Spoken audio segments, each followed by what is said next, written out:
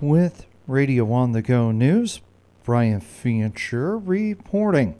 The U.S. Environmental Protection Agency says it will study whether to toughen regulation of large livestock farms that pollute waterways. The agency has not revised its rules dealing with the nation's largest hog, poultry, and cattle operations since 2008. Farm manure and fertilizer runoff fouls lakes and streams. It's a leading cause of harmful algae blooms. EPA says it reconsidered its intention to leave existing rules in place after an environmental group filed a lawsuit. The agency says it will gather information on how bad the pollution is and what new methods might bring improvements.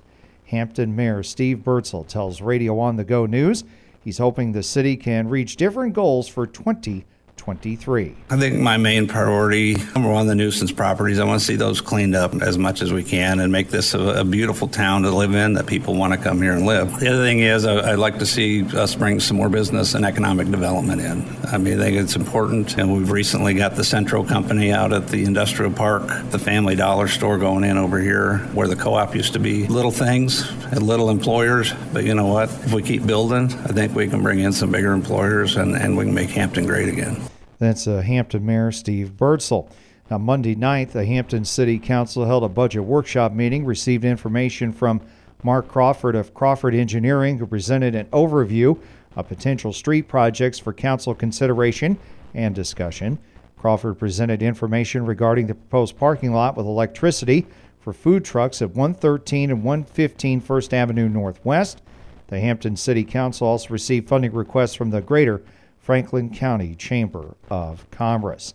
Monday night, the Alden City Council passed on all three readings ordinance amendments concerning the city's water and sewer service rates. The Alden Council also passed on all three readings an ordinance amendment that will increase the landfill assessment fee by $4.45 a month for each household, meaning the charge will be going from $21.40 to $25.85 a month. And the Alden City Council set February 6th at 12 p.m. as the date and time to hold a public hearing on the city's proposed maximum property tax levy for fiscal year 2024. Franklin General Hospital in Hampton has assumed management of the assisted living facility in Hampton, previously operated by Apple Valley. FGH Chief Nursing Officer Rebecca Alt tells Radio on the Go News about the process to take over what is now called the Franklin General Assisted Living Facility. Franklin General has had a long-range plan to assume the management of our assisted living facility that's attached here on the property. The stars hadn't really aligned for that previously. Recently, Apple Valley has been making a few changes, and so we were able to start having that conversation about assuming the management and bringing that on. So we were able to make that effective as of January 1st. Alt says they would like to have more activities available for the residents. Residents, we want to provide them a very home-like atmosphere, help them to have fun and socialization. So the things that I've seen change over the years is, getting more things into the facilities, especially with COVID, not encouraging them to go out so much, which they can do now, but what can we bring to them? So, having bands come in, doing exercises in the facility and movie times and bingo games. We're seeing things be more exciting and lively within the facility itself instead of those residents having to leave the facility for their entertainment. The Franklin General Assisted Living Facility has 21 apartments. This week, the Franklin County Board of Supervisors continued to discuss the draft of the county's Commercial Wind Energy Conversion System Ordinance. The Franklin supervisors directed the county auditor to contact the wind attorney and Iowa Codification for changes in the ordinance, including a reduction of the total number of towers in Franklin County to 330, reducing the decibel level for sound to 45, and has set 300 feet from the center of the tower to center of the drainage tile or open ditch as the setback. The changes also include removing the daily limit of shadow flicker. Applications to take part in the Master Gardener program offered by Iowa State University Extension and Outreach in Franklin County are due by February 3rd.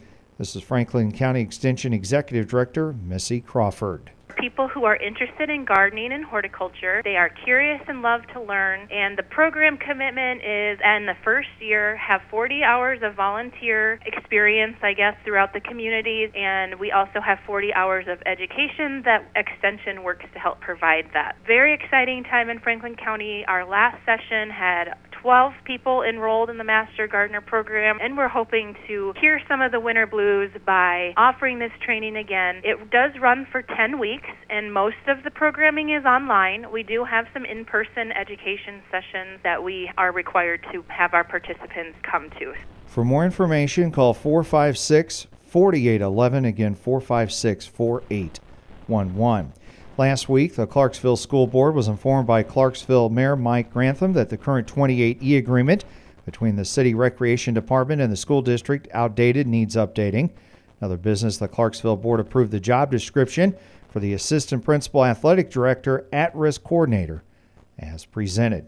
Saturday night, Butler County Fair Board hosted supporters and volunteers at their annual appreciation dinner held at the Green Community Center. Following a short program that included hearing updates on facility needs and upgrades, the crowd in attendance heard from 2022 Butler County Fair Queen Hannah Butcher, who spoke about her experience representing the county at the Iowa State Fair.